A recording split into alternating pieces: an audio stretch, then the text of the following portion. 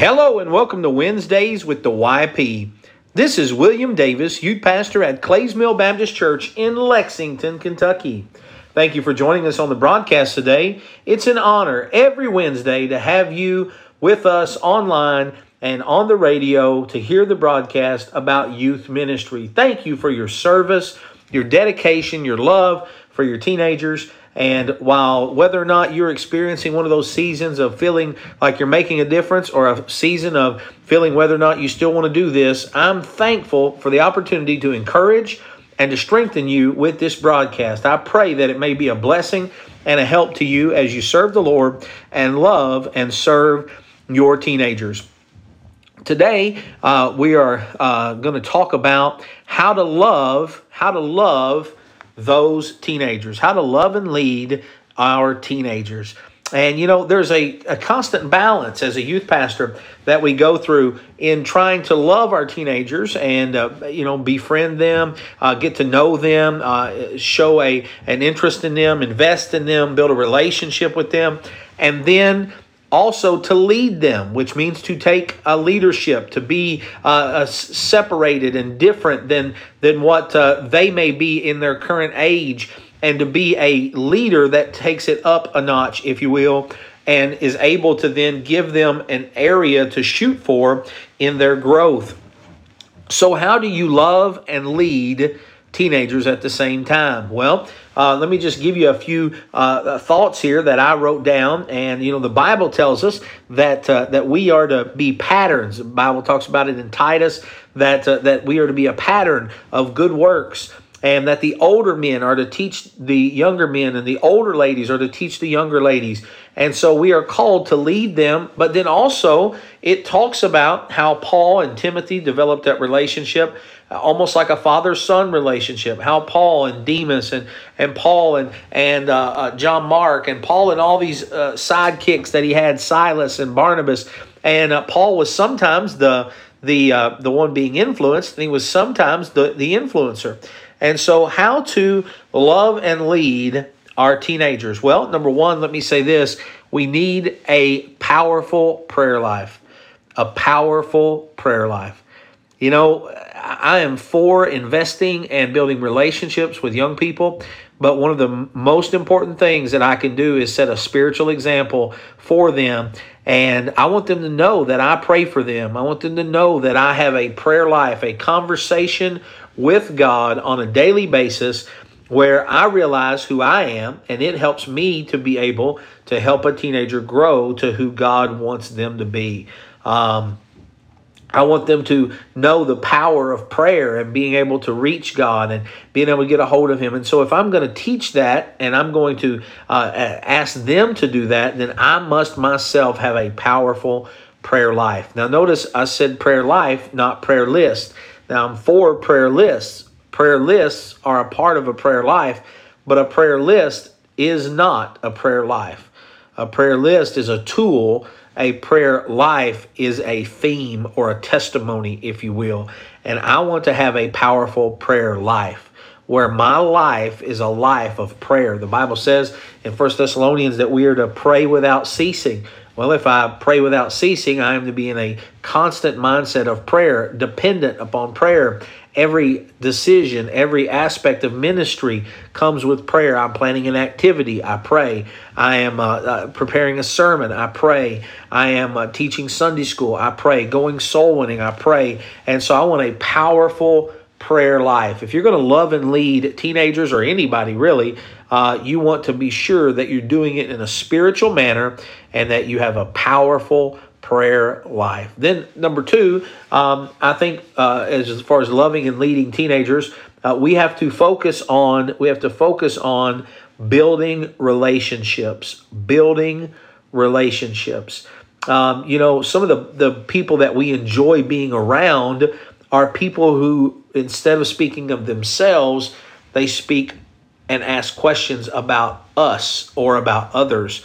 And so if we want to love and lead teenagers, we must work at building relationships with those teenagers. meaning I want to know them. I want them to know me. I want to be comfortable around them. I want them to be comfortable around me. I want to ask questions, listen to their conversations, and not in a way to get them in trouble, but I want to listen so I can know them, know their heart, know their desires, know what they like, what they dislike.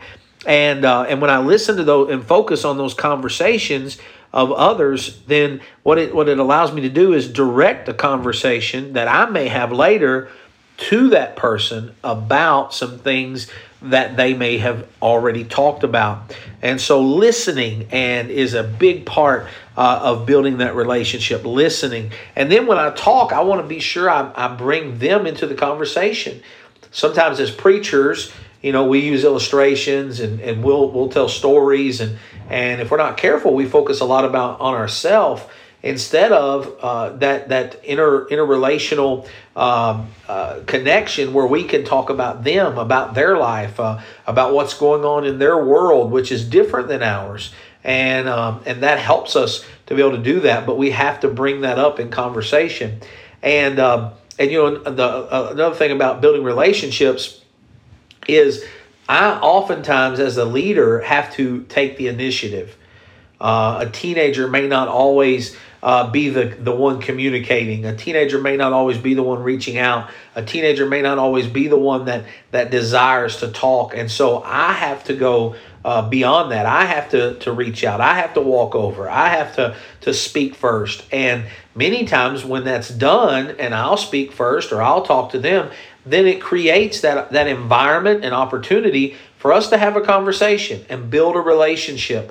And I know, and I'll say this, but those of you that have been in youth ministry any bit of time, you can only build that relationship as far as that teenager will allow you. They'll let you in a little bit, then that's as far as you can go. If they'll open wide open and allow you to come in and be able to fellowship with them and get to know them, take advantage of every opportunity to be able to communicate and build relationships with your teenagers. I'll tell you this, in your preaching, in your activities, in your love for youth ministry, the more of a strong relationship that you have with your teens, then the better you will be at helping them in your preaching, in your counsel, in your conversation, because you know them. And it's more than just an age group or demographic, but instead it's a relationship. It's a teenager that I love and that I appreciate and that I know.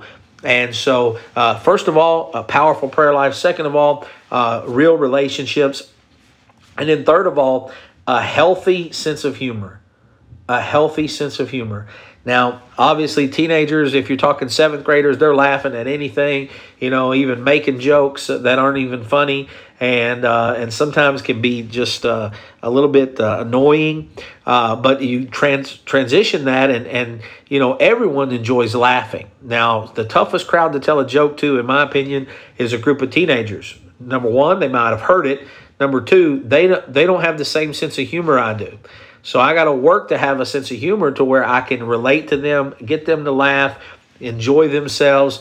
And in that, I would say this, as leaders, we've got to learn to laugh at ourselves.